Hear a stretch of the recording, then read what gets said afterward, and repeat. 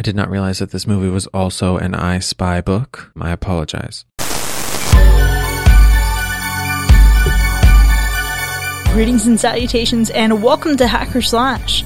If you're joining us again, welcome back. It's been a funny sort of day, hasn't it? If this is your first time listening, welcome to the party.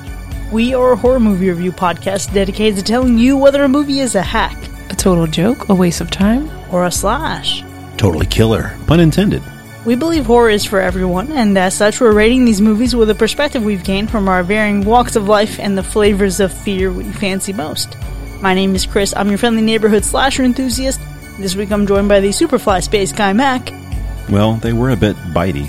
The Cowardly Creeper Ryan. Hiya. And the Scream Queen Paris. Alright, gay. We're buckling in for some laughs this week as we check out a zombie comedy that is much beloved by audiences and critics alike. Before we get down to business though, we have some follow-up. Okay, we're following up on Carrie this week. We watched the old one, 1976, and we watched the 2013 remake with Julianne Moore and Chloe Grace Moretz. Now, here's the thing. The votes are actually, let's say, interesting. We wanted to know which one you guys preferred. So, 75% of our voters actually preferred the original, which isn't a huge surprise, but a solid 25% preferred the remake. Now, what's interesting about this is this sounds like we would have a small sample size because it's a clean 1/4, but we had like the most votes in this poll of any of our polls ever. So I was really surprised the math worked out like this. Now, every 1 out of 4 person has taste. Ooh. I'm just kidding. They're both good. I was going to say most of our followers know what's up. 75% of them make good choices in life. The division is real. Carrie's so polarizing. Like, both of them in both directions. They go both ways. I saw some very strongly worded responses, though. Yeah, let's listen to some of them. Let's go rapid fire through Instagram comments. Carnage Candy Film says, if I could jump the remake, I would. And then a cracks knuckle sound effects. Insert this here. Steve B. Chacha said, the remake is equivalent to sugar-free candy, aka it belongs in the trash. Dat Boy Manny said, a remake that failed to be as good as the classic was. M. Storm 73 said, nothing will beat the original, one of the few times a remake wasn't even close. Aaron Ball had this to say, I think the original is the undisputed winner. However, the 2013 remake is better than the made-for-TV one. I actually take umbrage with that, Aaron. I'm going to rewatch the made-for-TV remake, and I will get back to you on that. The one bit of kindness that has been shown. Yeah. And Sheldon Laffey said, Sissy and De Palma bring the true meaning of suspense and horror surrounding prom. That's right. I'm not surprised by these comments, at least most of them. Now, we do have another comment from one of our patrons, Darren, who said this. There's a lot to like about the 2013 version. The cast is pretty great, especially Julianne Moore, although the film as a whole came across as unnecessary to me. It's a shame there was so much studio interference because I'm sure there was an original take on Stephen King's novel in there somewhere, but what we got felt like a retread of Brian De Palma's original to me. I'm telling you, that version had the most potential to go back to what the novel is truly about. And finally, we have another comment from Anthony who said, I love both. Both the 1976 and 2013 are slashes for me, yet, as rare as it is for Chris and I to disagree, I prefer the original. Like Mac and Alexis, my favorite scene is when Sue is figuring out what is going on at her prom, and Desjardins kicks her out. Like Paris, I love the detention montages. The music and cinematography just does it throughout this movie. The remake was really amazing. I really appreciated the lack of nudity during the high school locker room scene. I love women, I like boobs, but time and place. I loved the death scene of Chris and Billy. What a well-filmed scene that slowed down most appropriately and most vengeancely and seemed to make up for a sudden and lazy 76 take. I did miss the they're all gonna laugh at you lines, and where the hell was Norma? Why get rid of PJ Soul's character who was even essential in the novel? It's like when they got rid of Nancy Loomis's character in the god-awful remake of The Fog, but we'll get to that later, winky face. Both films are great, enjoyed my double feature slash. And I will say, first off, very terrific, thorough comment from Anthony. You love to see it. And folks, if you're not a patron, you're actually missing out on a lot of great dialogue. So we had a number of submissions specifically about Carrie, and there was just some great conversation that was happening there. I also want to point out that, one of our other patrons, Brittany, said, in the end, I just feel sad from these movies. People are cruel, and this is the horror of real life, like you mentioned in the episode. So thanks for recognizing that, Brittany. But also, the twins that are in the remake are from her hometown, and she actually danced with them at the same studio, and they competed against each other at different high school events. Oh my god, I feel like Brittany always has like these like deep intel secrets. Is that just me? I feel like she does. It's so good. It's so good. Also, shout out to the word vengeancely from Anthony. I appreciate what you did there. I feel like there should be a new patron game called 6 Degrees of Separation for Hacker Slash. Yeah, how closely are you connected to the cast or crew of this film? Or us. Yeah. Ew, that's scary. Okay, that's our follow-up. Clearly, our episode on Carrie brought out the best of you folks, and y'all came on swinging with some heavy content and some hot takes. But this week, we're going to dial it back a bit and enjoy a different application of blood and hopefully get a few more laughs along the way. On October 8th, 1999, an episode of the British sitcom Spaced aired and showed Simon Pegg in the midst of a hallucination spawned from a mixture of drugs, sleep deprivation, and hours playing the iconic horror survival game Resident Evil 2. The hallucination featured Pegg's character Tim thinking he was actually in Resident Evil, and later in the episode he even started seeing people as zombies. Now, that episode sparked a dream for Pegg and director Edgar Wright to create their own zombie movie. Not as a complete parody, but rather a comedy with reverence to the genre, and actually craft a love letter to zombies as a whole. Now, the premise? What it would be like if the zombie apocalypse actually happened to them in suburban London. While Film 4 Productions initially showed interest, budget restrictions ultimately left this film without a production company to call home, and Edgar Wright suffered financial hardship as he continued to pursue a way to make this film. Now, eventually the project was funded and made for a budget of about £4 million, and went on to gross more than £30 million worldwide. This week, we're talking about Shaun of the Dead. Now, who's seen this one before? I definitely have seen this one before. I think I owned it on DVD back in the day. Are you sure it wasn't VHS? No, it was 2004. We had DVDs. Proud of you. Okay, boomer. Well, obviously you guys know I haven't seen this movie. I'm very on brand today. Hello, my name is Paris, and I also have not seen this movie. I did, however, think it was that one movie where the guy has a chainsaw for a hand, and it turns out it's not that movie. Not Evil Dead, no. Yeah, that. Well, let me take you for a quick ride on my time machine, because 2004, I feel, was like a great year for movies. Not necessarily for movies of like my particular taste, but we had a lot that came out that year, right? So thinking about within the context of horror, we had Seed of Chucky came out, Secret Window with Johnny Depp, The Grudge came out, which I know a lot of people love. But then you also have the Dawn of the Dead remake, which I absolutely loved. And then this movie came out a few months later. So I saw this movie back in 2004, and I remember enjoying it thoroughly, specifically because I had also really enjoyed the original British version of The Office, and a couple of actors from that show actually appeared in this film. And I remember, going into it, coming out of it, and not being crazy about Ed. So really, this experience was going to be an opportunity for me to see how this movie was actually going to age, despite fond memories of it. But what were you folks expecting? I think my expectations for this movie are interesting because I've heard people talk about it for so long. So I knew it was like a comedic zombie movie, I guess. And that's what I went in expecting. And I don't know, how many ways can you do a funny zombie movie, right?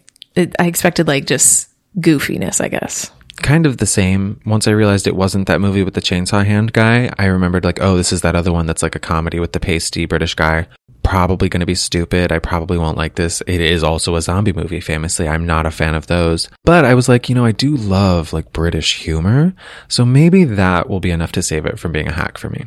Well, I was expecting a good time because I've seen this movie plenty of times and previously owned it on DVD. I probably still have the DVD hidden in a bin somewhere, wherever those DVDs escaped to. I don't know. I went into this viewing just expecting to have fun while watching it. As you mentioned, it is a comedy, and the comedy vibes with my sense of what's funny.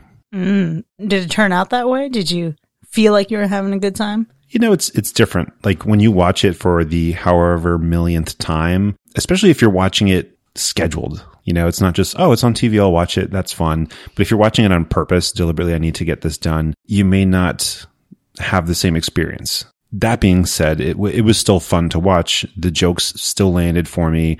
The goofy little moments still landed for me, but it's still a good time. Mac, I can totally imagine what you're saying, because there really is something different about like having to watch a movie versus choosing to watch a movie.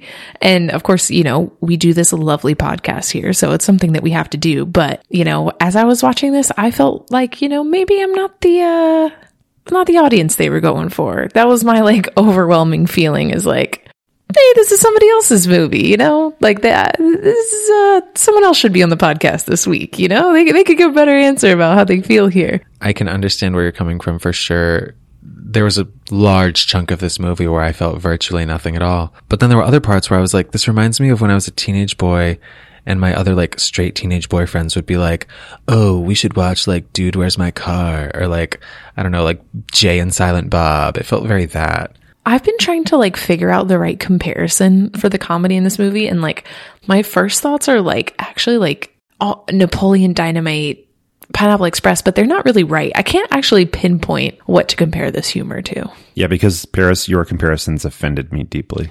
The disrespect in this household. I'm sure mine would too if you knew what I meant by it. Hey, I actually really enjoyed Pineapple Express. So again, not the right audience. You know, like you, Mac, I went into this, you know, expecting a good time, so to speak, but I found that the joke still landed for me, which was very surprising, because it's not like I've seen this movie a million times by any means. I saw it when it came out. I saw it when it released for sale, and maybe like a couple more times after that, scattered over the years. But I was surprised how, even though I remembered the plot points, I completely forgot how rich it is in its foreshadowing and all the little details that you can watch this movie 50 times and still not pick up on all of it, especially with reverential nods to other zombie properties and other horror films. Yeah, I had a good time while I was watching it.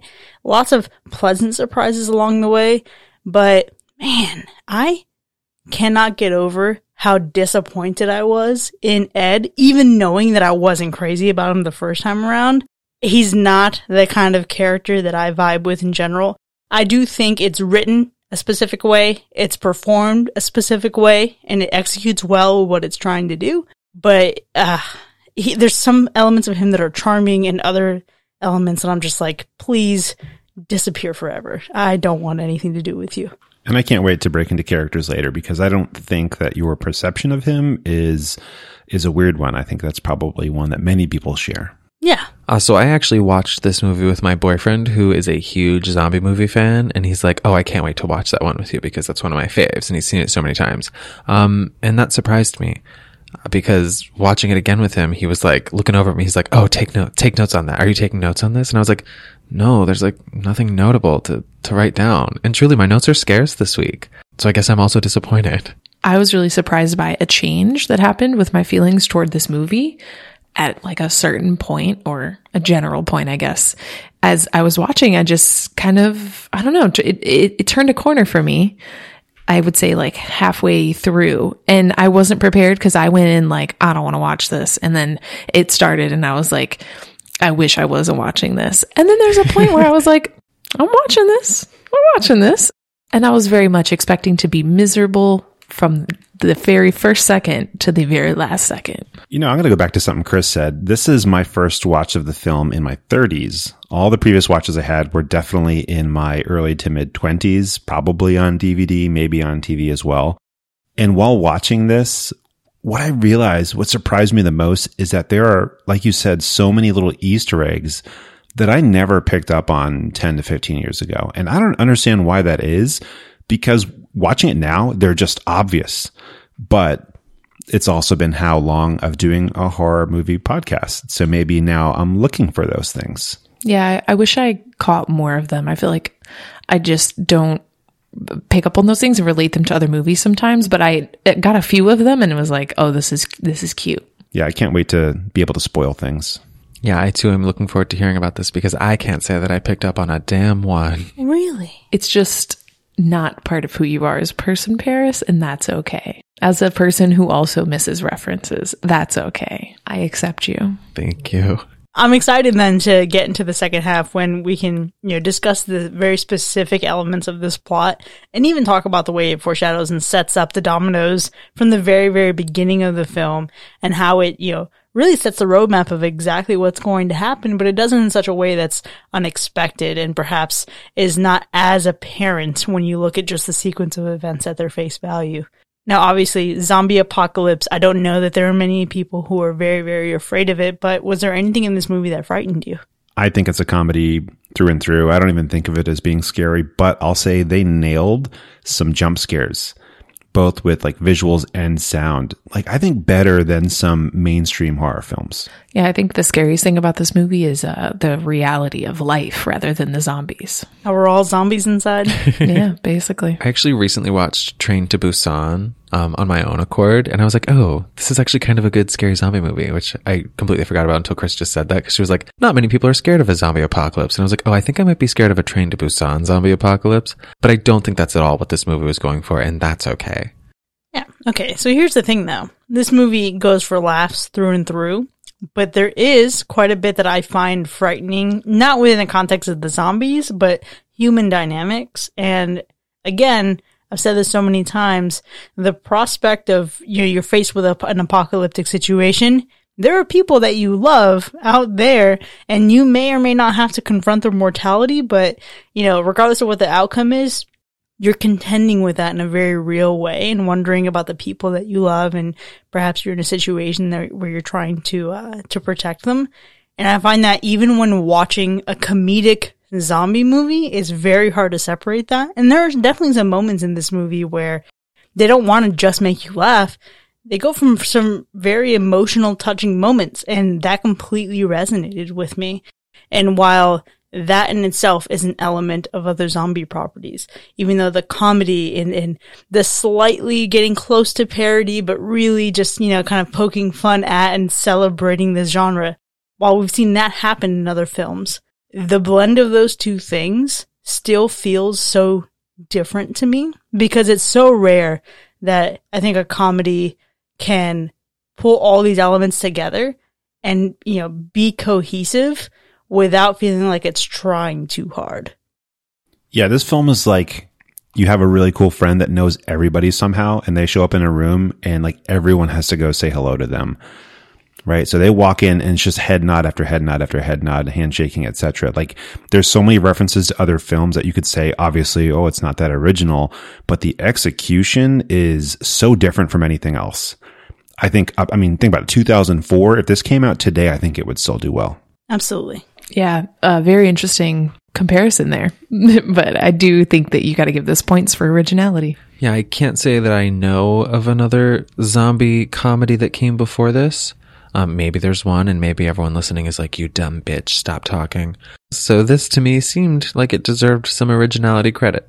I will say though, when it comes to the ending, I thought that was one of the more original elements, and overall, I think the last maybe quarter of this movie was actually the best for me. I think, like Ryan said earlier, like, there was a point where I turned a corner and I was like, I'm not mad about this. And I started to have fun. I totally agree. I feel exactly the same. When you get to the end of the movie, I feel like you would be in a good state of mind to put the kettle on. You're not going to feel bad. You're going to feel, it's pretty good. This is just the start. Yeah, the ending I wasn't actually mad at. I think I'm a little sad for one of the characters, because I feel like, sure, maybe everything that they had been asking for has come true, but also I kind of feel like they're trapped in some ways. We'll get there. We'll unpack that when the time comes. Oh, they are. I find that oftentimes in life, people are unable to escape situations and dynamics with other people if they feel like they've been bonded by trauma or grief. And I feel like maybe that's a taste in my mouth that this movie leaves, and I'm not exactly thrilled about. But removing that perspective and just looking at like the events that transpire and looking at the way the movie wraps itself up, I think it's touching in some ways. I think it's funny in a lot of ways, and I'm not mad at it at all. But we'll see how things shake out here. Listeners, you can probably place your bets and not be too far off on how this goes. But before we get into the ratings, how many people died in this film? Well, that depends on how you define people, pre or post zombie. So if you're just worried about, characters that you care about, we're looking at a solid 5. But if you start to include all the potential on-screen deaths and otherwise deaths, it goes all the way up to around like 85. Oh, wow. So that's a pretty good number. But within that number, how did the animals fare? We have a little bit of a gray area today. Like one of these, PETA wouldn't be happy, but I wouldn't say it's like too hard to watch. We have like one animal incident here. Yeah. An incident that I don't even know that we completely see the conclusion of, but things do happen. Things do happen in the zombie apocalypse. But let's go ahead and get into our ratings. Shaun of the Dead from 2004. Was it a hack or a slash? Let's get the obvious one out of the way. This is a slash for me. Obviously, I own it. A physical copy of it. I think it's actually in the room next to us right now. This is something I've watched since it came out, and I think it's an enjoyable watch to this day. I haven't watched it in a couple of years because think of all the movies and TV shows that have come out in the last couple of years, but I spent a good part of my 20s watching this probably once a year. And I still think that's worth the time that I spent on it because you've got some really great antics. They're silly, but they're also fun. I'm going to talk about it later, but the editing in this movie punches you in the face with how good it is. As a zombie movie, it's actually pretty darn good. I think it's actually got good zombie gore. I think it's got a good story. The fact it's a little bit lighter on some of the fighting that you might get in other zombie films, but I think that's actually a plus because so many other zombie films are just action films masquerading as horror or as science fiction. This one is actually a zombie movie. It's about the people, of course, inside the film. I could go on, but anyway, it's a slash. I wish this podcast could be listed on FanDuel so that I could make bets and get arrested for probably insider trading because I would bet every dollar I have on that slash right there. Insider trading. I love that. Unfortunately, that isn't a reality. However, I'm just going to go ahead and get my hack out of the way here because I don't want to get kicked out of Mac's house. And I asked his wife not to listen to me review this movie because they were both like, what's there to say about this movie? It's so great. And I was like, yeah, sure. Like I said before, I just think that this movie is not meant for me. And that's okay. We're all different people. I'm not here to tell you that this is a bad movie, but I know about this movie from decades ago and people have talked about it. And there's a reason that I never watched it. And it's because the kind of comedy thing that happens here, it just isn't my shtick. However, I will say the foreshadowing and that part of the comedic effort in this movie, I found to be lovely. I do agree with Mac. It's a really great zombie movie, honestly. And as a person who has watched almost all 800 seasons of The Walking Dead, I'm not anti-zombie. I do like zombies. Carl means a lot to me. So I don't know. I'm here to hack this movie and here to tell you that you should probably also watch it if it sounds like something you'll like because it is good for someone else like Mac. Of all the horror comedies, you fall on the side of Tucker and Dale versus Evil, but this is not your flavor. Easily. Tucker and Dale versus Evil have some more likable characters to me and have a storyline that I don't have to care about very much. Mm-hmm. Whereas this movie has a little bit more storyline, which is completely useless to me. It means nothing. I don't care about your family. That's a fair assessment. So I thought my rating would be the most obvious, but I think we're all just really clearly taking sides tonight. I'm hacking this movie. I am anti-zombie. I almost never like a zombie movie. I think I would slash Train to Busan. I think that's the closest I've ever come. But truly, this movie just did nothing for me. I literally wrote it down. It was 26 minutes in before I laughed at all, and it was the smallest chuckle, and there were maybe 2 or 3 that followed that for the rest of the movie. So it just wasn't funny to me. It feels very much like a guy movie in that I don't know, it's the opposite kind of comedy of a chick flick, and I love a good chick flick comedy. That's my brand. But this one just wasn't that at all. And it also was a zombie movie. There was really, I don't think this movie stood a chance, to be quite frank. And to compare it to Tucker and Dale versus Evil doesn't feel appropriate because that movie was funny and this one was not. Also, I don't think I appreciated any of the things you guys are talking about. You're talking about foreshadowing, you're talking about references. It was all lost on me. So if you are a person that does not care for zombie movies and you also don't like guy comedies, skip this one. If it sounds like this movie's for you, then it probably is. But if you go into it and you're I probably won't like this movie, you probably won't. Ryan and I knew we weren't going to like this. I think Chris and Mac both knew they would. And that's pretty clear if that's your vibe. It's a hack. You raised some interesting points, Paris. And I'm not a fan of chick flicks, but I am also not a fan of guy comedies. And there's a great deal, I think, revisiting this as an adult, revisiting this like Mac for the first time in my 30s, there is a lot of like dude humor that I'm just not a fan of. I can do without the fart jokes. I can do without the scratching of the balls and so on and so forth. A lot of this movie is just gross. Yes. But this movie goes so far beyond the gross, and it's more about human dynamics, and it's more about being a love letter to so many other zombie movies, and I absolutely love that. Where this movie has so many flaws in terms of some of its characters, it makes up for it because you can see that this is clearly a labor of love, and it's like a technical marvel in how thoroughly each element of it is considered. There's only one bit in this movie, I believe, that's even ad-libbed. And that's amazing considering how many like professional comedians star in this film. Looking at the layers that are baked into this film in terms of not only being, references to other zombie properties, not only references to other films at large, but really it's a story about these people who are actually friends in real life and looking at the personal connections that they have. And while a lot of the humor doesn't vibe with me in some ways, much of it does.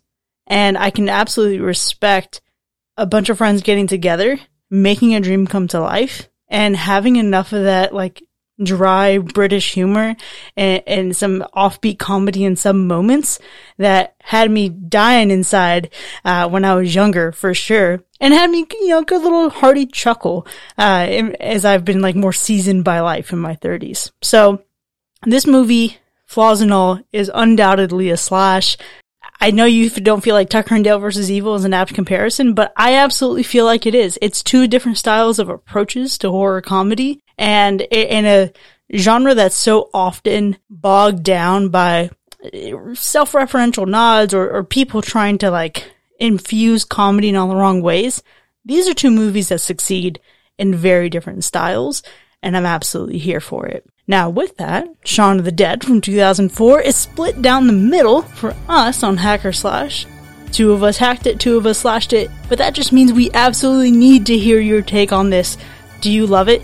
Do you side with Mac and I and think that it's a quality film, or are you more Team Paris and Ryan, where perhaps it's just not for you, or perhaps you do think it's absolutely a straight dude comedy that you're just not a fan of?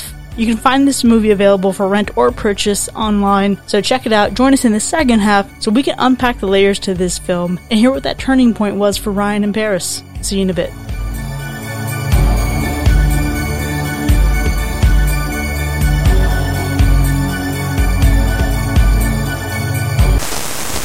Sadly, the zombie apocalypse has affected every one of us in all sorts of unexpected ways. Don't forget about our undead friends who are still in need of your support. While you may not be able to attend in person, this year you can watch your favorite artists live in concert from the comfort of your own home and support the undead all at the same time. The Zombade Live Concert Telethon lets you rock out with your rot out while giving to the undead and forgotten. Featuring live performances from Lana Del Rey, Horde, Ariana Zombie, Dead Matthews Band, Ghost Malone, Justin Eater, Britney Fears, Shawn Mendes, Scream Dion, Elvis Fleshley, Fleetwood Rot, and Lil Zombex. Ensure our zombs are not forgotten. Call in to donate your remains to the Zombade Live Concert Telethon 2021.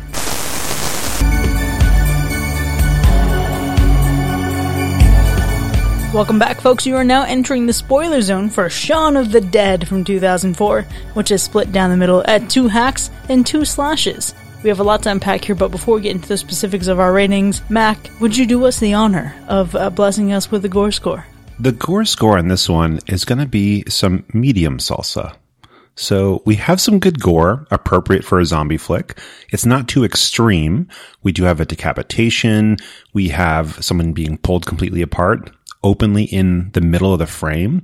We have plenty of biting, maybe a couple gunshots to zombies, couple stabbings, a pull through a zombie.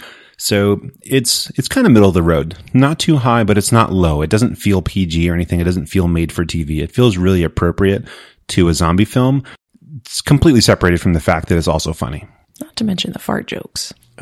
Really, honestly, some of the body hair we see is more gory than some of the kills we get. And I didn't want to put this in Fact or Fiction, but I did read that piece of trivia where Nick Frost may or may not have shaved his nether region to make himself legitimately itchy so that he had to scratch. And that to me is the goriest thing I've ever heard. Well, let's continue on the path to gore. And I want to talk about my favorite kill first, which is going to be David. And that might be your favorite kill, obviously. But it's also the goriest of the kills, I think, because we see it right on screen being ripped apart. And that's just, it's a beautiful thing. I mean, head comes off, arms come off, legs come off in the hands of our protagonists. And before we even get to that point, the zombies are ripping out the guts. And I don't know, I love that. But his death was accomplished using a fake body made with fiberglass. And they had, of course, fake guts. They didn't use real human guts in there. Unfortunately, those are kind of hard to source. And you want to get it right because this is going to be an extreme shot. You don't want to mess this up. So they didn't just have, the extras that they're paying £1 a day go up there and rip the body parts off. They used their own crew because they wanted to make sure that this shot was done perfectly. And that to me is pretty interesting. But of course, it also is the coolest looking death. That's what makes it my favorite. What about you guys? Well, obviously, that was what any normal person would choose. And is there a second? Really, there isn't. I think, watching zombies eat spaghetti out of a chest, basically. It was just like the best part of the movie. I don't have anything else for deaths. Ooh. That is the epitome of what I was here for. Zombios. It's like SpaghettiOs, but, human organs. I had a second favorite. So I think there's other deaths that you can go for. I think anybody in their right mind would choose the David kill. But being a good little podcaster, I came up with a second because I knew this would happen. It's going to be the tetherball kill. I thought that was funny, the way he kind of just tried to swing it as a weapon at first. That was one of the few times I did laugh. And then the girl's like, no, just like stab it. And then he does. And then I thought that was fun. So there's my favorite kill. That isn't the David kill because it's the David kill. That's the best one. I think my favorite death, aside from David, because, man, he had it coming. Couldn't stand that guy. My favorite death aside from that is going to be the gentleman from the pub with the red cowboy boots who's surrounded by women in life and then is surrounded by women in death as he's being ripped apart and eaten. And we don't see him dying. We just see him being feasted upon. And, it was a beautiful moment. So since everyone says, David's obviously the best, I want to throw out my second because I feel like it was a good little moment. And that was when they're leaving the pub and they're super drunk and they see the couple making out, or at least that's what they think. And we realize watching that the female zombie bites the dude's head off and it like flops behind him. Oh, I actually didn't realize. I thought, oh, look, they're not zombies yet. So that's one of those things you didn't catch. That's right. One of many, I'm sure. See, little moments like that, like there are so many kills and deaths that are happening in the background that are just slightly blurred, really, really buried in the depth of field, that if you're paying attention and you're looking across the frame and not just at the two central characters who are exchanging dialogue in that moment, there's so much more to pick up on. So I love that you mentioned that, Mac. I did not realize that this movie was also an I Spy book. I apologize. Oh, no, it is. Seriously, you can go through all the small details. You can even go through the script. There's like things that people say that mirror earlier parts of the film. So we just need someone to make us like a list of every little thing that happens in this film because there's so many. It's crazy. A completionist guide to Shaun of the Dead. Yes, please. Help us complete. We want to reach completion. So the garden scenes that we get in the film are kind of a shortened version of what might have happened originally. How plans change and shift over time. But there was going to be a hanged zombie man. So that's not a good look. Good thing that they removed that. And a woman being eaten by her own dog. That's funny. And I'm glad they removed that. How's that for the animal report? Yeah, that's like a reverse animal report. Like I don't know. Do you want to see Fido chowing down? I kind of do. I could go for that, honestly. Yeah, I like that idea. I feel like that was recently in another zombie movie that we've seen. Are you thinking Catwoman? It was probably in that movie that has that super generic name I never remember that's like Dead Guys or like Bad Dead. Dead Alive. Dead Alive. It was Dead Alive. Dead Alive, yeah. That's exactly what it was. The German Shepherd that eats and then gets eaten. Yes. And in Alexis's place, I'll throw in one more piece of information about the gore that you know, or maybe you didn't know, and that has to do with Diane. So Diane leaves the Winchester, but do we see her die? Nah, bruh. That's the real question. And so we all assume she's dead. But according to some DVD animated special feature plot hole stuff, I don't know. I love extra information. I've read some Marvel wikis like for way too long when I'm laying in bed. She makes it through, gets through the crowd of zombies, climbs a tree, goes to sleep, wakes up and sits on the tree for a while, eating David's severed leg to survive. Ooh, we love that for Diane. I think it also specifies that she's in Christmas card contact with Sean and Liz. So you go through this, bond through this traumatic experience, and then, you just keep in touch via Christmas cards every year. Yeah. Can you imagine, like, what do you write in the first one? Like, hey, remember that time? Shout out to Zombie. Anyway, I can't wait for Alexis to take back over the Gore You Know. So I think the gore and, a lot of the scenes that we've even discussed provide ample opportunity for us to discuss some of the best parts of how this movie looks and the best parts of how this movie was executed. And I just gotta say, right off the bat, one of my favorite parts of this movie is not just the things that are hidden in the background or the things that are just, subtly happening as we focus on the main characters, but it's really just Edgar Wright's style. With the way that he approaches telling his story, he doesn't just rely on the traditional cuts. He doesn't pull out any George Lucas fades or wipes or anything like that, but he uses in-camera transitions and uses movement to move to the next shot. And that's something that's really picked up in recent years when you think about, amateur videographers or, freelancers or production professionals who are now trying to do this whole epic B-roll thing where, your camera is moving along with the subject. You're playing with speed ramping to kind of either move faster or slower through the shot and really just draw emphasis on that, where this movie gives us those quick cuts and just really passes along the narrative in a way that's still compelling, still shows you what's going on, but makes things a little bit more exciting. Absolutely loved it. Okay, so I'm going to join in with you on this one, Chris, because my favorite visual element, it's honestly, I can think about it in two scenes and thinking about the editing here. So the first one's going to be the news segments where they're flipping through the channels and they're like going through this one statement, but it's different like news stations completing the sentence. And that one to me was like just so smart and even funnier because we get it as viewers, but the characters aren't piecing it together. And the second one is basically the plan. When they're coming up with what are we going to do and eventually leading to the Winchester, that whole segment right there is so beautiful to watch. And it just makes it seem kind of like a heist movie, but at the same time, it's so funny because the plans are ridiculous. But that editing is it's like laser tight. Mac, you really picked up on something that I loved in this, and that is that scene with the TV, the one at the beginning specifically, going through that segment. It's just so interesting. I was a little bummed that it didn't happen again at the end. Now they gave us something a little different. They gave us like these little interesting snippets of what I think life would be like after an apocalypse in 2021, because it's like, yeah, we probably would get stuff like put back together, and then there would be aid funds and all kinds of chaos on TV talking about it and dramatic newscasters and stuff. That was lovely.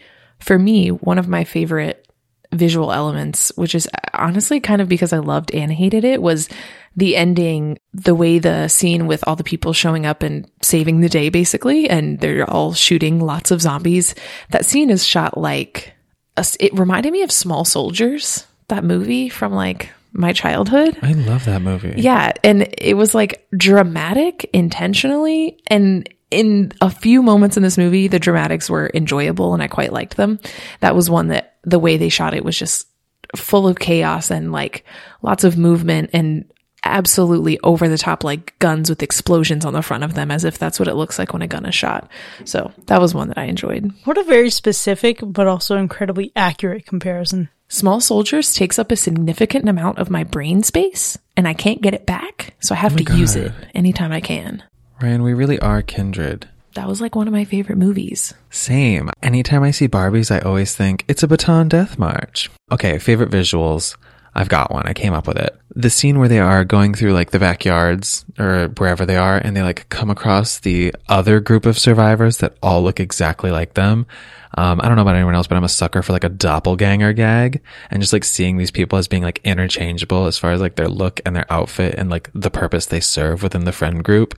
I really enjoyed seeing them. And then when they all like walked by each other and said hi, I was like, this is great. This is comedy. Oh, no, that is great. And a lot of British comedic geniuses are in that scene. Yes, just randomly. So Yvonne, who's like the Sean of the other group. So she was actually the co-writer and co-star with Simon Pegg in that sitcom that I mentioned up in the movie introduction. So she was like the main character within that. So they've been comedic partners forever. The second person in that line played Tim, who was the British version of Jim from The Office, and Diane was the Pam, who's named Dawn. So that was like a little bit of a reunion for them as well. I love that. I recognize the second guy from all the things he's done lately. Like Sherlock? No. And the Hobbit? The Hobbit. I think it's The Hobbit, actually. The Avengers? I think it's The Hobbit, because that's the only one of those I've seen. Well, that's really good. I think actually one of my favorite scenes comes just slightly before that, slightly before they're navigating things and they're still within the car. And as much as I don't like Philip, there's that moment where he's about to die and he's having that like one last heart to heart, or really probably the first heart to heart they've ever had. And he acknowledges, I have always loved you. I always wanted to be the person that, that you looked up to. And I wanted you to have motivation to aspire to better things. And you see how flawed he was, and then the realization that he is realizing his own mortality, and then looking at the way Simon Pegg plays that moment as Sean with tears in his eyes. It's the first oh shit moment where you feel like this is so much more than just a comedy. It's actually packing some punches. And even though I wasn't particularly connected to Philip by any means, that shift in the tone is what made this movie a definitive slash for me, even before we get some of the even better parts later on. See, for me, I kind of don't care for like a tone shift in a movie like this. That's just me. I'll say one of my favorite scenes is the complete opposite of a tone shift. And it's where he decks his stepdad, because when your mom's not around to care anymore, why wouldn't you if you don't get along with him? You know what I'm saying? Also, that stepdad was in Harry Potter and he played an evil dick. So watching him get decked was satisfying. I think for my favorite scene, I'm going to pick the one with Queen in it, because the choreography, the music, everything about it was fun. Were there not several Queen moments in this movie? Yeah, but beating an old man to Don't Stop Me Now is Right. just iconic. Okay, it was that one. Okay. Sorry. Very true. That was really, really rich. To me, that's the Queen scene. I know it's subjective, but it's fun because they're like all doing their thing and it's all like really well timed. And sometimes in movies, like you'll get those moments where they have a really good, soundtrack going on and there's some action going on.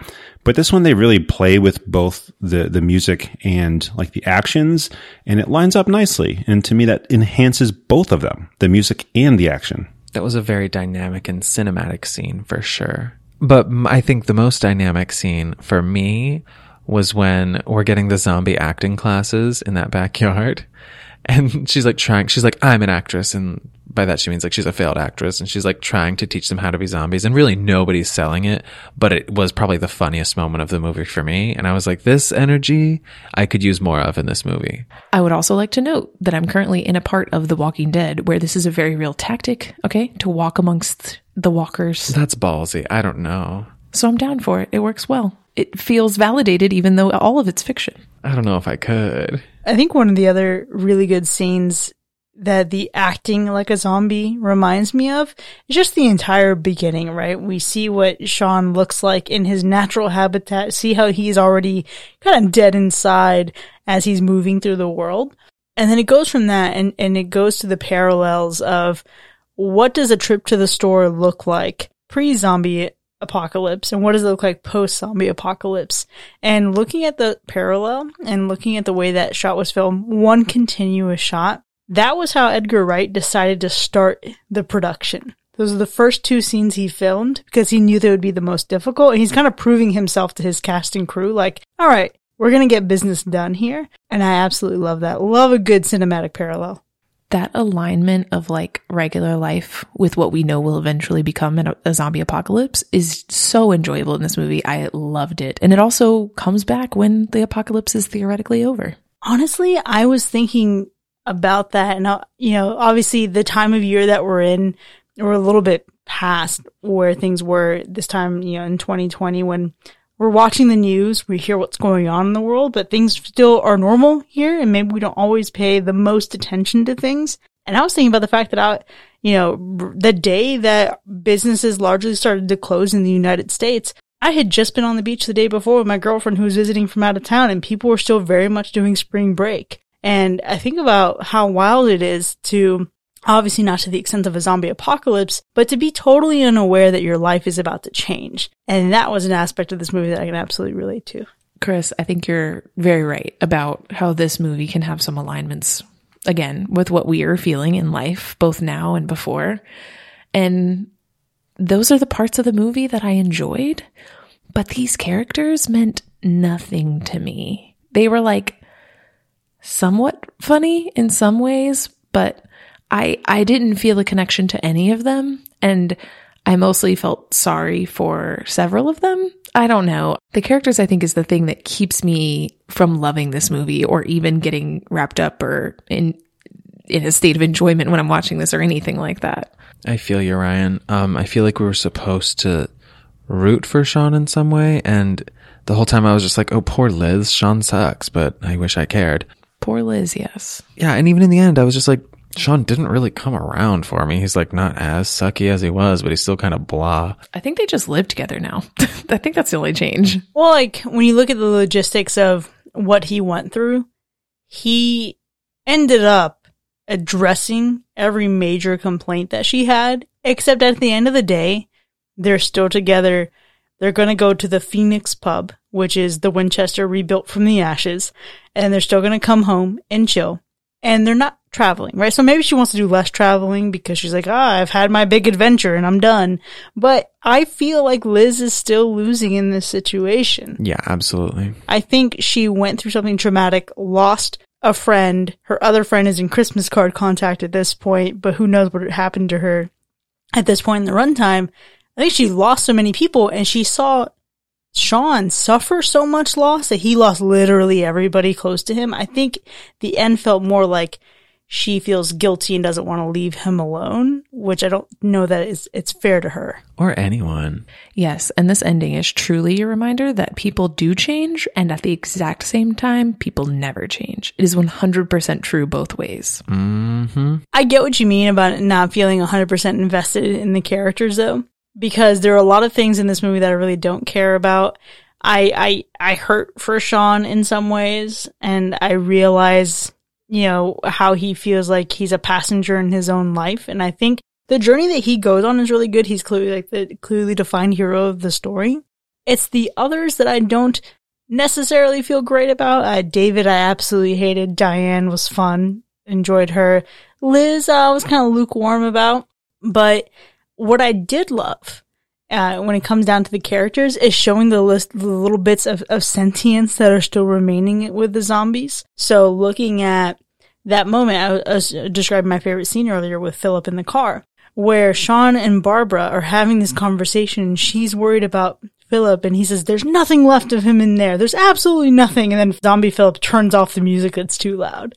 And it's like, there is just a little bit of something. The comedic timing on that was just pure gold. But seeing that and that being like the foreshadowing of there's still something there. And then, seeing at the end how a lot of these zombies are then being used as labor, entertainment, etc. To see Ed playing with a controller, trying to figure things out again, just to be buds with Sean. I really appreciated. I appreciate some sentient zombies. Oh, see, I don't like that at all. I want to be like, I need my zombies to be super dead and unhuman because they freak me out. I don't want to feel bad, George Romero would disagree with you, Ryan, because in several films they get sentience. In a couple entertaining ways, too. Yeah. There's one film in particular where the humans have resorted to using fireworks as a distraction, and then you start seeing how one zombie just like figures it out. And then they start, migrating towards like this safe hold that the humans have built, and just seeing the zombies start to figure it out and gain sentience and gain intelligence. It's so good. It's also way fucking scarier.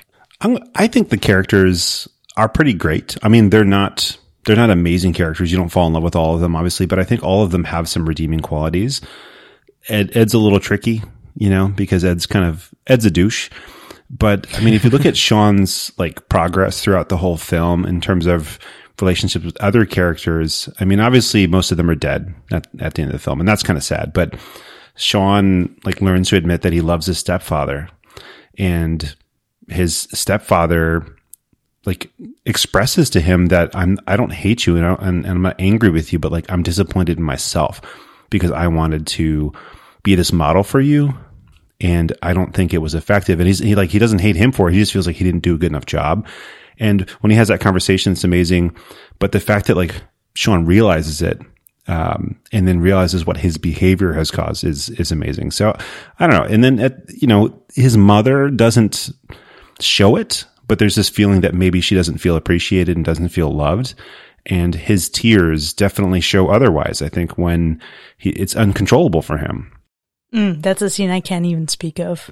It's rough. And his relationship with Liz is definitely broken. Like, this is one where they should have learned to move on. This is one where it's like, I've changed, and because of that, now both of us will be better in the future, but that doesn't mean we have to be together.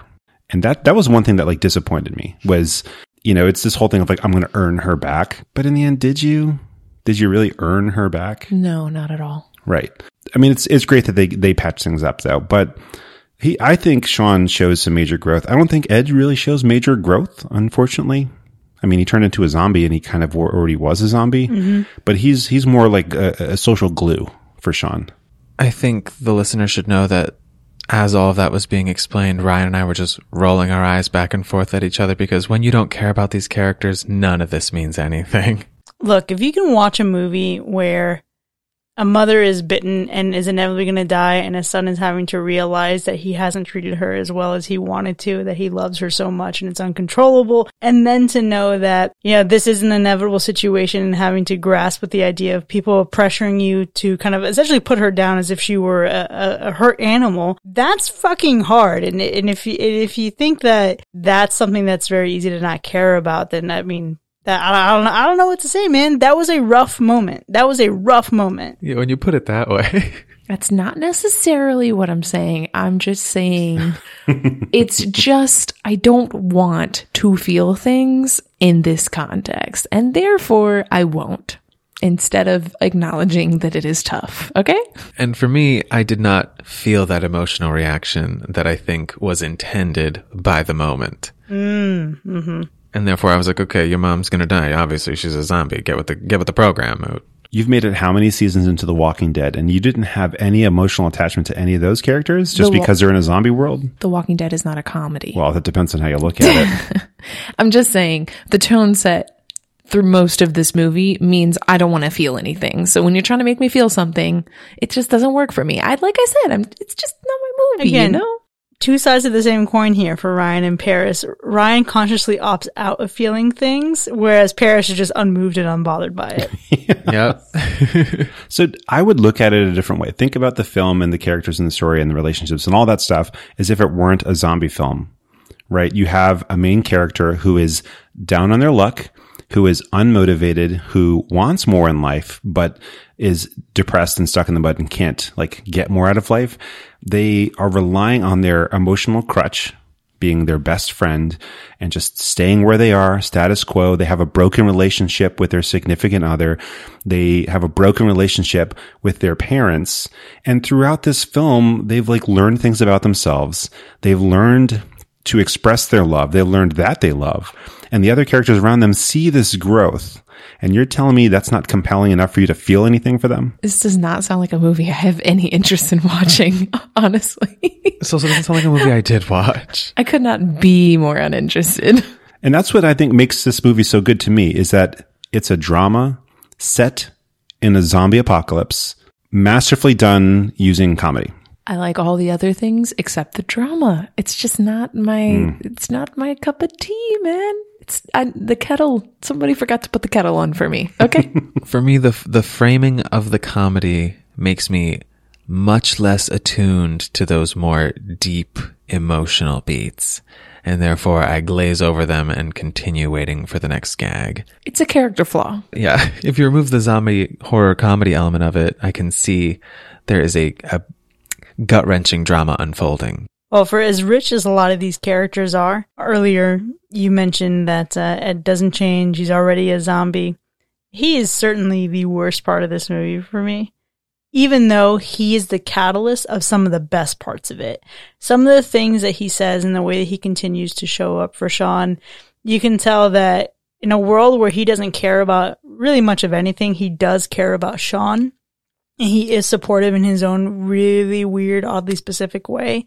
And he's a loyal friend, which, you know, I think we all aspire to have friends who are as loyal as that. But for me, just like the dialogue that he has, the endless fart jokes, it's, Paris, as you were saying earlier, it's very much dude humor that I just don't vibe with. Yeah, you're definitely not wrong, Chris. And of course, because I have hacked this movie, I have to give you a best part.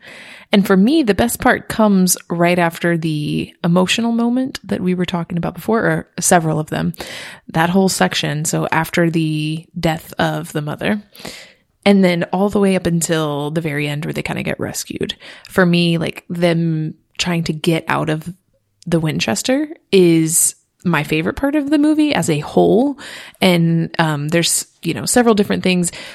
It's just a series of events where I actually was like, okay, cool. Like I'm in for this. And some little funny things happen. And of course we get an insane David kill around that time too. So for me, that chunk of this movie is the best part overall. Yeah, I've really got to reach here. Looking through my notes, I have really nothing to work with. So I'm going to say the time that I truly lit up was during David's kill. That was by far the peak of the movie for me. That was such a really well done scene. It was really delightful. And I think it was the best part of the whole movie. Using David's limbs as weapons, obviously genius. Okay. They're very dense. I cannot even think of a worst part of the film. So I'm going to say the worst part for me of watching this film was that it was only available as a rental or a purchase and that it wasn't streaming anywhere. I'm not mad at it. I own a copy of it. I just don't have a DVD player to play that copy. And that's probably the worst part, is that I already own it, but I couldn't use the copy that I own. I actually was mad about renting it. But this is a movie. There's so many classics that are out available for streaming, right? I'm not saying this is up there with Princess Bride. Princess Bride is one of my favorite movies. And this is a great movie, but I think it's good enough to be available on some streaming service somewhere. I thought it was on HBO. Some website led me to believe that it would be, but it was not. Well, in spite of its lack of availability on streaming platforms, I still feel like this has a tremendous amount of rewatch value, specifically because of what we were talking about earlier with the bits of foreshadowing. The fact that, you know, Ed's proposal to Sean in the beginning in the Winchester of how they're going to have a great day and like how they're going to hit all these bars is actually the roadmap of what their fate was going to be during the zombie apocalypse. Those bits of foreshadowing, all the layers that are baked into this, it gives you something new to discover each and every time. So while I'm good on the desire to watch this in the near future, I know that when I eventually do, there's going to be a lot to find. I actually would not mind rewatching this, maybe with people in the right setting, drinking, not caring much, but maybe with somebody who's really into this movie. Maybe I'd care more. Maybe somebody to like point out all the little Easter eggs, you know? Yeah, I was drunk and with my boyfriend, who is my best friend, and it still didn't do anything for me. So I just don't see it for me with this one. I do agree that if you are into this, it's probably worth rewatching because there's probably things that you missed and would be excited to see and discover. But couldn't be me, so I will not be rewatching this. Not only have I rewatched this many times, but I would recommend rewatching this many times. So if this is your first watch, there's more that you're going to get out of it, I think, on a second and a third watch. Obviously, you don't have to do it like tomorrow or anything, but do it again and look for the Easter eggs. Do it again and look for the serious emotional and relationship stuff that we joked about earlier. I think it's honestly worth owning the entire Three Flavors Cornetto trilogy. Just brilliantly done movies by Edgar Wright. If you've seen Hot Fuzz, that's part two basically of the trilogy. They're not, story wise related, but they're part of, 3 flavors of film, and brilliant movies. Love them. I would say get the bundle if you can. If you can't, if you just want to purchase or rent one movie, it's worth it. So yeah, I mean, I'm probably going to rewatch this again in a couple of years. Well, clearly there's a lot to pick up on further rewatches of this movie. I don't know. I've never seen Hot Fuzz. I remember hearing about it thinking, oh yeah, it's next in the trilogy. And then as soon as I found out it wasn't a horror movie, I was like, nope, often out of that. But that being said, I'm sure there's much more to learn about this film before you ever have to get to a rewatch. So Mac, what do you have for our Fact or Fiction? Number 1. Sean's mom calls him Pickle in the film. And this is inspired by an on-set joke, because Simon Pegg spit up a bit of pickle when he burst out laughing at a joke during lunch and couldn't live it down during filming. Fact. Yeah, that sounds like something this crew would do. Except it's fiction. This actually came from Edgar Wright's mother. So she called him Pickle during childhood, which is all the worse since she taught some of his classes. Ooh. So not only does your mother call you Pickle, but she does it in front of your classmates. Well, that's just not appropriate, Mom. Number 2. George A. Romero was so impressed by their work on this film, he asked Edgar Wright and Simon Pegg to cameo in Land of the Dead. Fiction, I have no idea. Yeah, there's really no way we could clock you on that, so I'm going to say fact. This one is a fact. Romero even wore a Shaun of the Dead pin on his shirt while filming Land of the Dead. They cameo as zombies chained up in a zombie photo booth. And that's something I would like to get a photo taken in, just saying. You can go to Halloween Horror Nights and probably do that. That's very true, except I probably won't go, because we all know how I feel about those types of events. I'm good. There's just too many people. Number 3, while Sean and Ed fended off zombies in their backyard with Sean's vinyl, the original script called for Sean to beat them down with Ed's PlayStation. That sounds too random. I think the vinyl was an intentional thing because there were a lot of gags written around that. I'm going to agree and say fiction. And I'd like to note, I'm very sad I forgot to mention that scene in this whole entire podcast. That one was riddled with comedy. Okay, I appreciate it. It was truly funny. But the statement I said beforehand was truly fiction. It did call for him, however, to use a girl's bicycle. And I'm glad they went with vinyl. Vinyl was way... The Batman soundtrack getting thrown. That's a good soundtrack. Oh, yeah. Dwight and I thought about that for a minute. Also, vinyl records being tossed like that, not a bad way to kill. And I would have to discern which ones to throw. There are a few. Mm-hmm. And number 4, Simon Pegg reacted to Barbara's death as if she was his own mother. And when they cut, he and Nick Frost actually cried real tears. I'm going to say fiction, because why not? I'm going to say fact, because I'm okay with only having one thing right tonight.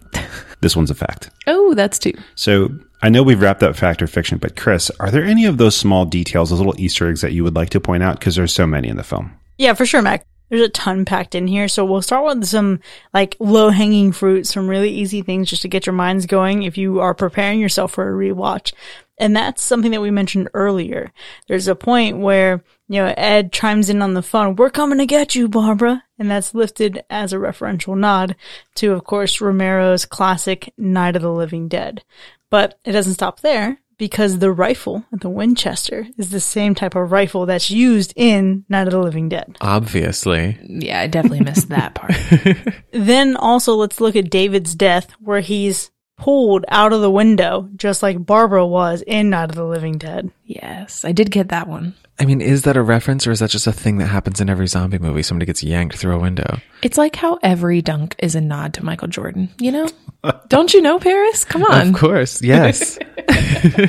A couple more here. So Sean's job is Forey Electric, and that's actually the surname of Ken Forey, who had a cameo in Dawn of the Dead.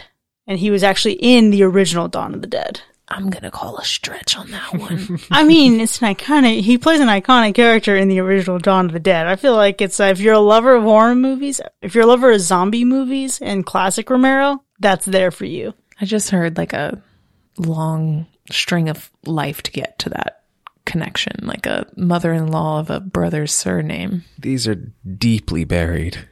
You gotta have seen 10 other things. I am joking, but I'm proud there are people in the world who appreciate these things. Okay? Yeah, you know what? I love that this is there for them. There are things that you don't need to be a lover of zombie movies to get, though. So, well, maybe you've had to seen one or two. There's a reference in one of the, I don't know if it's a TV thing or a radio thing where they're mentioning a satellite coming back and like crashing to Earth. And that's a direct like reference to Night of the Living Dead. Right. The explanation situation that they went for. Exactly.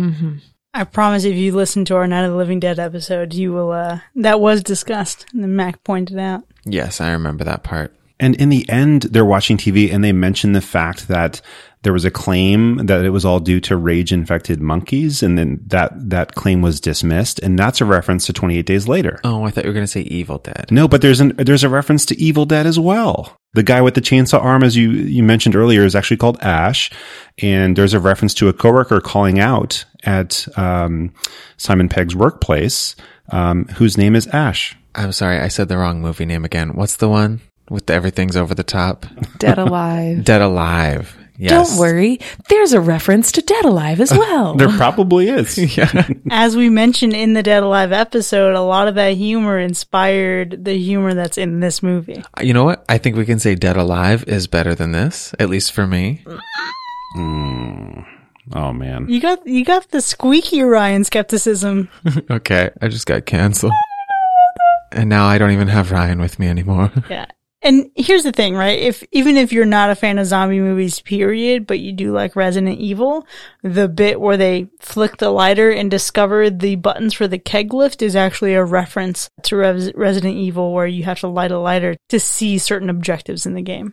Yep. Or the game that they're playing on PlayStation in the beginning is called Time Splitters 2. And the Time Splitters are, what is that? Dimension hopping zombies. Just saying, it's packed full of references. So this is why it's worth a rewatch, is because you can like go through each little line and each little detail, and you'll see all sorts of stuff that points to other things, whether it's inside the film, like the whole jukebox sequence of telling them to turn it off, or who put this on, and hey, it's on random. Like that happens twice. Everything's mirrored, which is utterly hilarious to me. I don't know why it like adds to it, but it's great. But you get those kind of things, and you get the things that reference other movies. And hopefully, if you rewatch this again, I know you probably won't, but if you do, you'll pick up on those tiny little details. I'm sure I won't for a long time, but I am excited to hear what our listeners have to share. Maybe like their favorite little nuggets that we didn't mention. Oh yeah, there are certainly plenty of them. When we released the lineup for this month, so many people are excited for Shaun of the Dead, and I'm sure they're going to have lots to chime in on stuff that Mac and I weren't able to get to within the confines of this episode, or they're going to try to petition hard to sway Paris and Ryan over into Slash territory. Not that they'll be successful, but I'm sure they'll try. They know us better than that. But just as Ryan said, we do want to know what you think. For now, Shaun of the Dead from 2004 has earned 2 slashes and 2 hacks, but the conversation doesn't end here. Clearly, there's so much packed into this movie that we haven't really even scratched the surface of. So keep in mind, there are a number of ways you can reach out to us, starting with our website, hackerslash.com. Or on our social media accounts, Facebook, Instagram, and Twitter. And if you really miss Alexis, you can reach out to our Hackerslash hotline. You can leave us a voicemail at 757-606-0128 or visit hackerslash.com/contact to send us an audio message. Or if you can tell us whether or not dogs can actually look up, you can send us an email to feedback@hackerslash.com. If you've enjoyed listening to this episode, consider becoming one of our patrons and joining us in some fun conversation on our Patreon page. You can visit patreon.com/hackerslash to earn cool perks for as low as $1 a month. We'll see you next time, folks. And remember, there is no I in team, but there is an I in pie. And there's an I in meat pie. Anagram of meat is team... I don't know. Bye.